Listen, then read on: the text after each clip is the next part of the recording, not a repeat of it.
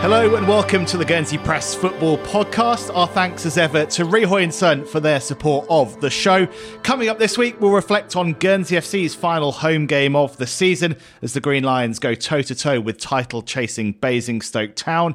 We'll also take stock of the FNB Premier League season as this campaign enters its final week and run through the rest of the leagues to see how things look with some of the divisions decided and others still in the balance. I'm Tony Kerr and with me is Gareth the Prevo. Hi, Tony. And Harry Jones. Hello, Tony. Great to see you both. James Fowler, the Rovers Ultra, will be popping in shortly as well to look back at their weekend as the Premier League trophy was lifted at Sylvans. I've got to start with Maya Le Tissier, though, I think, this week, because certainly was in front of the TV on Saturday night to watch her help Manchester United through to the club's first ever Women's FA Cup final. 3-2 winners over her old side, Brighton. Gareth, I think most probably expected them to go a little easier than that. Well, considering sort of a couple of weeks earlier, United had beaten Brighton very convincingly 4-0 away from home in the Women's Super League. I think United and most people who support them and like us following Maya were very pleased to see that draw. And we're expecting quite a straightforward sort of contest for United. But Brighton put in a hell of a performance under new management, and they gave them a real run for their money. And United needed an 89th minute winner to get through. Yeah, proper topsy-turvy cup tie. Quite enjoyable for the neutral, but fabulous to see Maya get through to that final with Man United. And what season, Harry, she's having in a debut campaign. I mean, title race kind of right in the balance, it could go any way, and through to a cup final as well. Yeah, no, honestly, it's been amazing, and obviously everything with the Lionesses as well.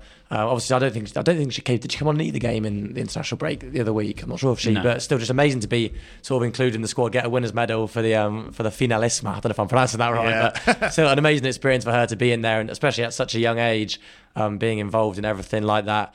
And this season she's been amazing. I've been lucky enough to actually go and see her in person. I think 4 or 5 of her games. Saw her at Old Trafford once. I won one game at the Emirates, which is an amazing game. I think it was like 40,000 there. It was proper home section, away section. The atmosphere was amazing, and seeing Maya play so well in a stadium like that, spectacle like that, it's just phenomenal seeing the way that she's progressed from playing there a few years ago at BBL. She's gone from strength to strength. Obviously, was so good at Brighton, and then it seems like moving to Man United was pretty much the perfect move she could have made. They've improved a lot recently, obviously, for her playing for a club that has such a big fan base and following. Just making a name for herself even more than she has done already. It's just amazing. So proud of how far she's come on, and keeps improving. And I'm sure she'll be eyeing up a spot in the World Cup squad as well. Yeah, definitely keeping an eye on that one. As you say, I mean, it seems like the move to United has been the perfect one, hasn't it? In terms of like her establishing herself, she's a kind of fixture on that team sheet and became so very quickly. And they're obviously a team really on the up. Back to Wembley for Maya on the 14th of May, the day after the Marathi matches.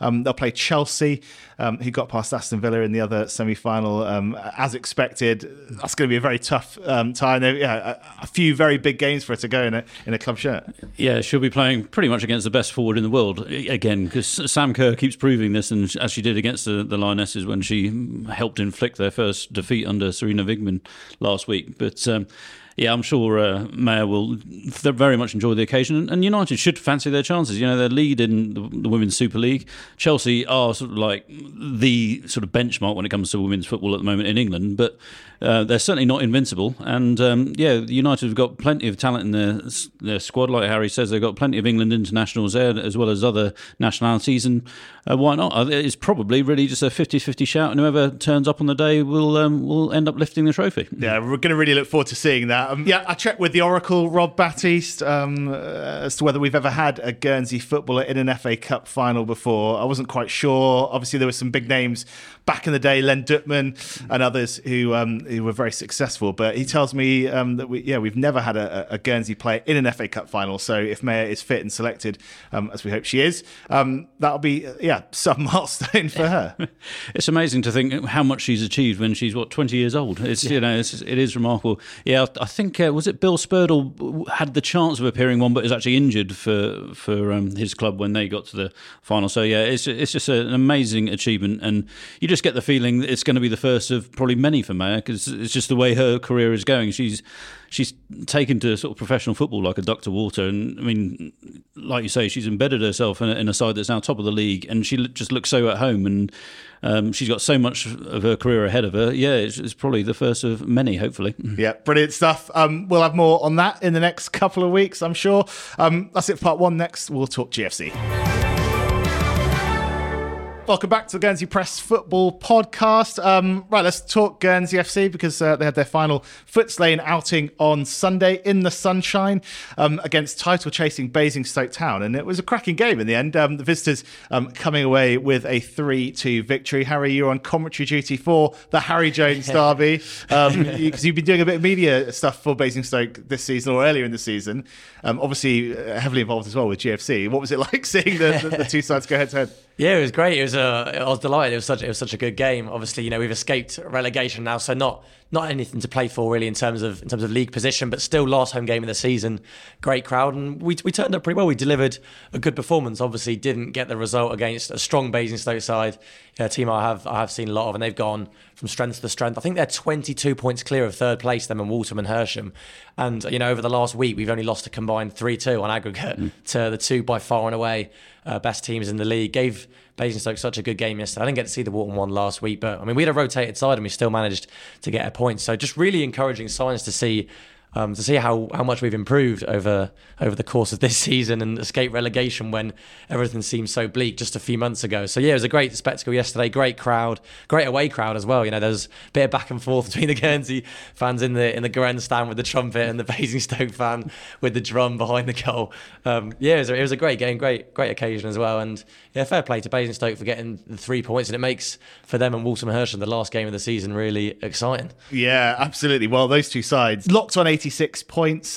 Just one game to go. Walton and Hersham in the box seat with a considerably better goal difference. They go to Thatcham Town on the final day. Basingstoke hosts South Park.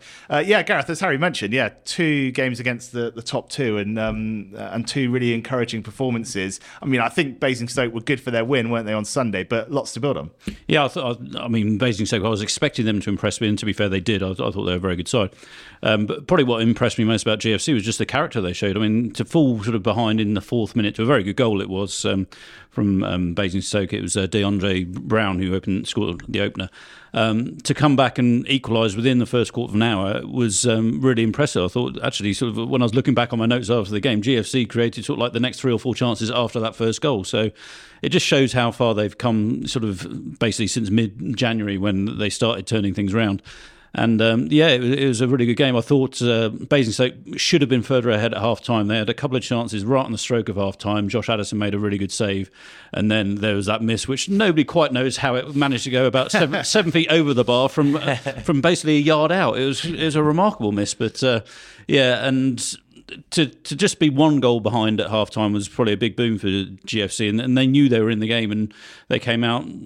Ross Allen is playing his 300th game for GFC. I mean, it was obvious he was going to score, wasn't it? I mean, let's be fair, he's bound to sort of live up to the script in that regard. He took his goal nicely. I don't know if Basingstoke ever heard of Ross Allen, but they left him unmarked by about 10 yards in the box, which is always going to be fatal. And it was a really, really good goal, I thought, to win it from Basingstoke, though. They just created really nicely and finished off brilliantly. But it really was nip and tuck, and GFC finished strongly. They could have easily sort of snatched a point near the end. Would it have been deserved? Well, it's one of those things. I said to Tony Vance after the Walton Hersham game, that felt more like a 2-point win for us. If you say, we got a goalless draw with a weakened side, and if we'd have got sort of 2 points out of those last 2 home games, I think it would have been a pretty fair reflection on what we achieved in those games against the top 2 sides. It wasn't to be, but they've still got a couple more games, and although they're perhaps dead rubbers for GFC now that they're safe, but every game has got something on it. I know that they're playing Hamworth Villa, who are looking for a playoff spot on Tuesday night, and then their last game's against Bedfont, who I think can still get out of the automatic relegation spots into sort of relegation playoffs. So there's still a lot that GFC are going to be influencing in the league table. So they can't take their foot off the pedal just yet. Yeah, well, you mentioned Tony Vance there. Let's hear what he had to say after this one. Your assessment of the performance, Tony? I mean, you wanted to go toe-to-toe with title contenders, and it looks like you did that. Yeah, we definitely did, I think, and we had them rattled at the end.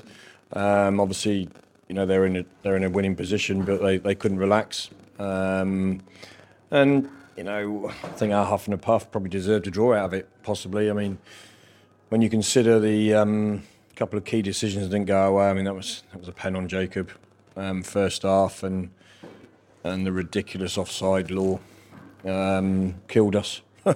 It's just shocking, really. It needs to change. But you know, I hate it. I absolutely hate it, and it's just ridiculous. But you know, so sort of scrap those instances away, and yeah, we went toe to toe. Having got back on level terms, what was the message at half time? So you know, we knew that sort of if we could get the ball into those sort of those areas where we can force set pieces and force you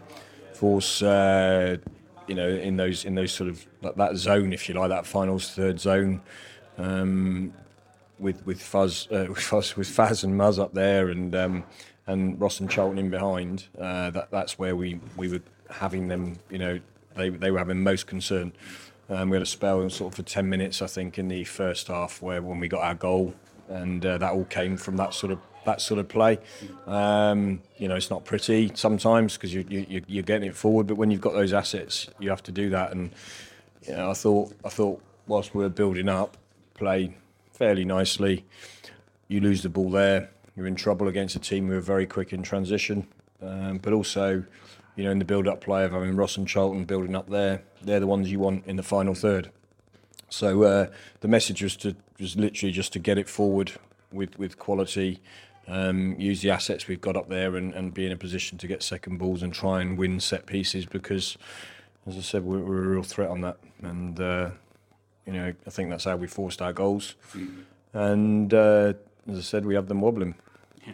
You had a couple of chances later on as well, which just on another day it would have fallen for you, I suppose. Yeah, nothing fell for us, whereas, you know, their winner did fall for them. You know, I thought the 9 was a really good player, actually.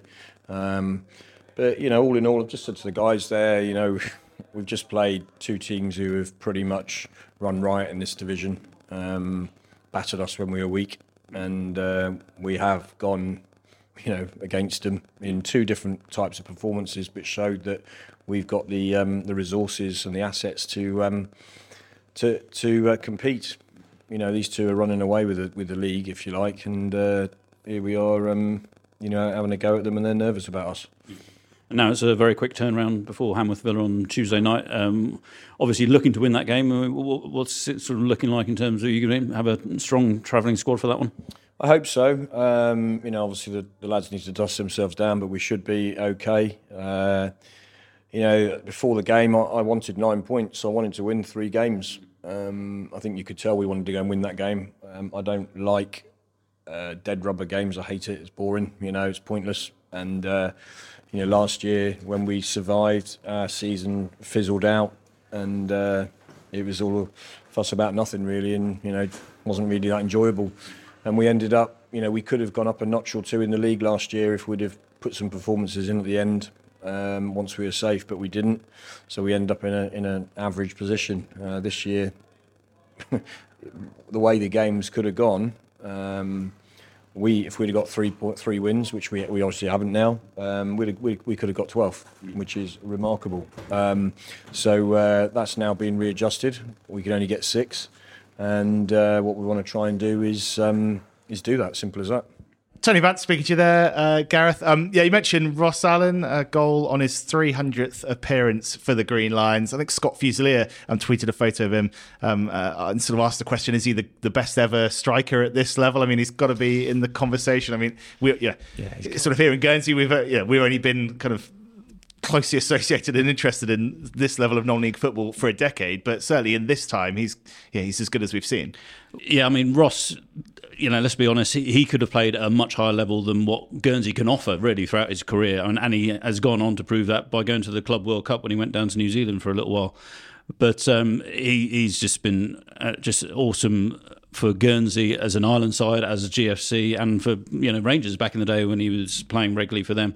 And we should just feel very thankful and lucky that we've been able to watch him for so long. And hopefully, I mean, he still looks in really good shape. I mean, I know he turned 36 sort of not that long ago, but I mean, he still looks like he could play for another couple of good years at a very high level. So, fingers crossed that we have him available to us. Yeah, let's hope so, Harry. As you mentioned, obviously, you've been involved in Basingstoke Town as well. So and covering the away games for Guernsey FC. When Ross Allen appears on a team sheet, particularly away from home, are there murmurs? Is there still that reputation there? Yeah, people definitely take notice of Ross still. I think the Basingstoke chairman, I spoke to him, I think it was a few months ago, and he's still, because sometimes I chat to him and he was still saying about sort of Ross, and because when Ross was unavailable and when we were struggling, I remember chatting to him and then he's just asking like, when's Ross back, things like that, because then you'll improve. So he's still obviously got such an unbelievable reputation at this level. I mean, even this year when he's not really even played that much, and he's still got, I think, 13 goals in 19 now, with a number of assists too, and that's from playing pretty much centre mid in half the games. He's still, I mean, I didn't even know he was 36. He doesn't play like he's in his twilight years. He's still absolutely ridiculous, still our best player. In terms of best player at this level ever, he's probably well up there. And exactly like Gareth said, you wonder how he would have done playing a higher level in his career, National League, League Two, maybe even higher, I don't know, because he's just ridiculous. One of the best goal scorers I think I've ever seen. Even just yesterday, his goal, it didn't even seem like the ball was going to come to him until it did, and he still sort of takes it by surprise. It still takes down perfectly, and then finishes without trouble while he's like leaning back, slipping over. It's just ridiculous. That goal he scored at South Park last week as well. I mean, it's not even a surprise seeing it, him just chipping a keeper casually, because he's done it so many times over the years.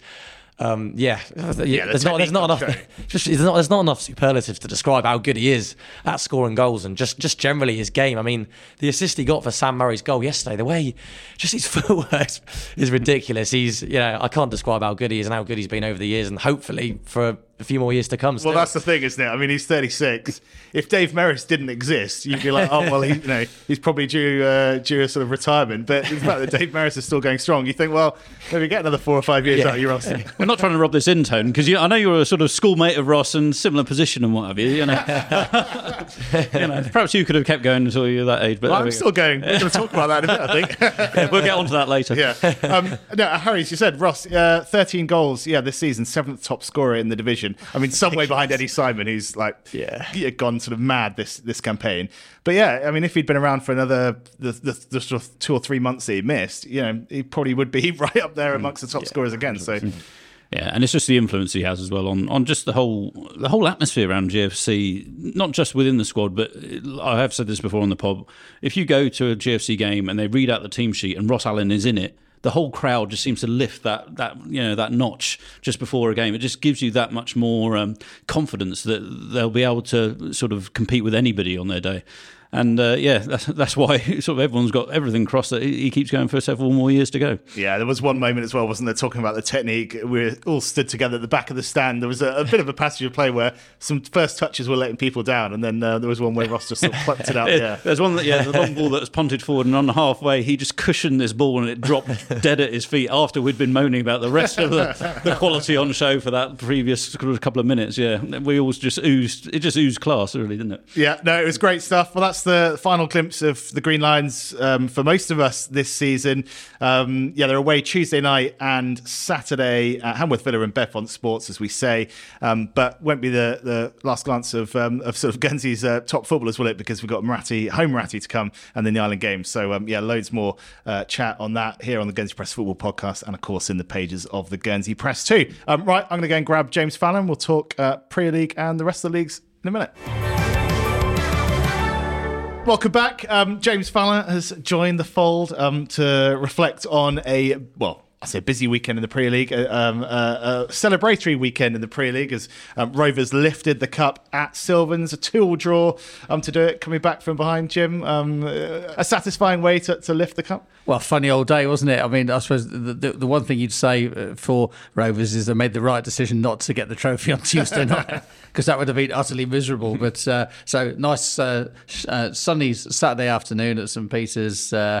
Got the job done, got the trophy. The match, was almost incidental, but the team that would take most out of the match would be Sylvans. I think they've played Rovers 4 times this calendar year already, and each time have got a little bit closer. And this time, actually, they played very well. Went 2-0 up. At the end of the day, Rovers could have won it. Probably they had more chances. I think at the end of the day, though, Sylvans did hit the post twice in the first half.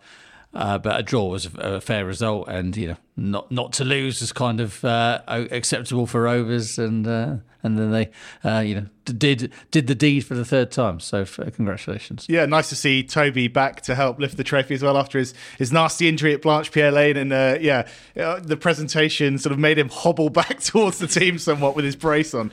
Yeah, and well, I think the brace was probably the reason he didn't have shorts on, but he did have the shirt, which was nice for the pictures. But yeah, I mean, I spoke to Toby actually on Saturday, and I'd never really spoken to him much before. It's clear he was very well loved and respected at Portsmouth, and was very the leader of the gang, but really part of the gang. And I think that's one of Rovers' strengths at the moment, is that it's a really tight group of all pulling for each other, very much so. And so many of them have been down at Portsmouth for so long. Toby arguably was the real import. I mean, one coming from off Ireland, but also one of the few guys.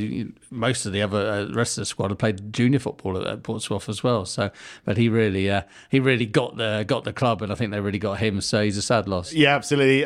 One thing we were speaking about in the newsroom just before, we need some sort of finishing school for Guernsey football trophy presentations, I think, because it could go one of two ways. Kind of, there's been some good ones down the years. I think the under-18s this season and their Marathi win, it worked well. We saw some faces, we saw a trophy go in the air, but this one was one of those where the trophy sort of just disappears into a bundle of bodies. Exactly, it was like a rugby scrum, wasn't it? Where with no natural grandstand or to show the trophy to or whatever. And instead, it just became a kind of internal scrum with about 20 bodies in it and an invisible trophy. So yeah, it wasn't much of a one for the photographers. Yeah, I think Andy Dovey and the rest of the photography pack would appreciate some work on that. So maybe something to think about for next season.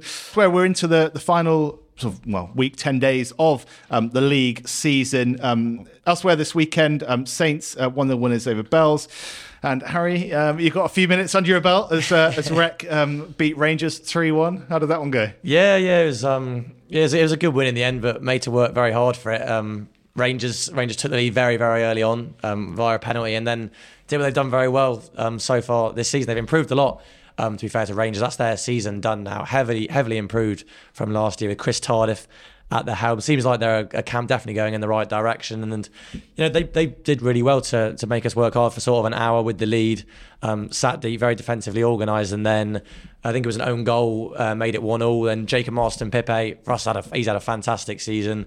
Made it 2-1, and then in the end we sort of took control and got the third goal. Glenn Letitia sealed it. So yeah, good win for us. A couple more games left this season. Can still technically get a wee-way spot, but it would need a ridiculous swinging goal difference, which I don't think is too. I mean, we got Alderney at the weekend. I won't be there for that one, but you'll have to put about 20 past. Yeah. But yeah, really very encouraging season for us. Romers, I spoke to him earlier for the reaction article. He's very happy with sort of how the season. I asked him to sum it up, and he said, he would have snapped your finger off for this season that he's had, his first year at Rec, and yeah, definitely moving in the right direction for sure. Yeah, and you weren't the only dynamic bench impact sub to come on against a Rangers side this weekend. I've now got as many assists as I've won headers this season after coming off the bench at St Andrews and delivering just an inch perfect cross for James Lee to head in at the back post. Jim, unfortunately, wasn't there to witness it. And as a result, I'm afraid I'm a doubting Thomas until I see video evidence. No, probably the high point of my season. We've got plenty more games to come. Not many candidates, right? Right, that's the pre-league results for this weekend done and dusted. A few games still to go. We've got one midweek, North against Sylvans, and then at the weekend, it's Rec against, as you say, Alderney, North against Bells. So anyway, we'll pick up some of those next week, I'm sure. But Jim, we wanted to run down all of the other divisions to take stock of where we are, which have been sealed and which ones are still to play for. Yeah, the silverware started to be distributed within Guernsey football now. So Rovers have also picked up the Jackson with the new truncated Jackson season, but they finished clear of the pile there. And Division 2 has also been resolved in favour of North, who came through in that division. Division 3, remains to be settled, but it looks like St Martin's need 1 point from their last game against bottom of the table Police. So one suspects that Division 3 trophy will be heading up to Blanche-Pierre Lane. Yeah, you got a bit of an Indy slant, obviously, on those divisions, but what's your sense of how they've played out this season?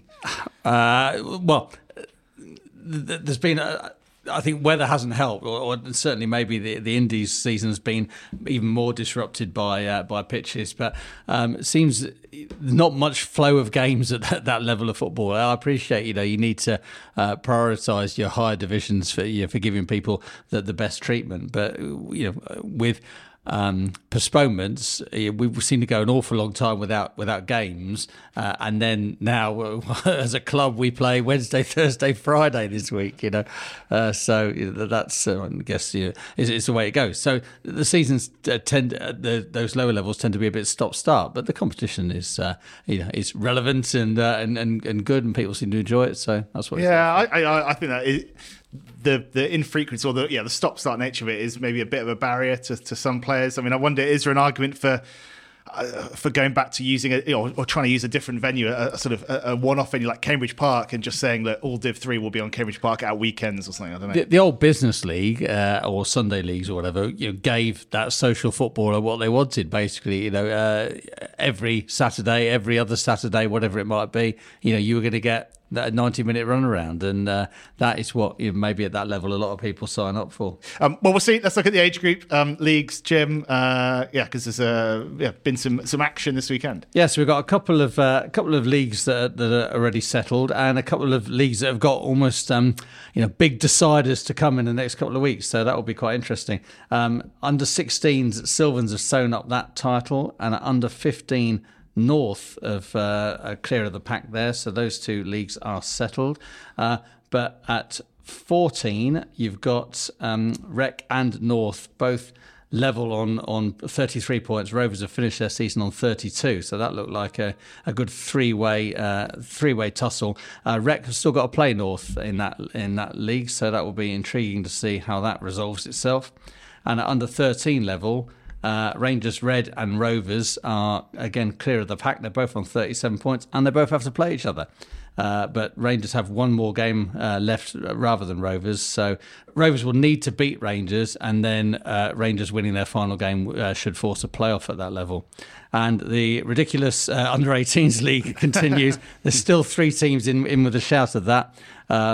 Rovers have played their final game yesterday and gone top of the league, timing their run like a Grand National candidate. But North, I think, plays Sylvans tomorrow night, and if North win that, they'll win the league. And North have been, leading for virtually the whole season, so that wouldn't be a big surprise.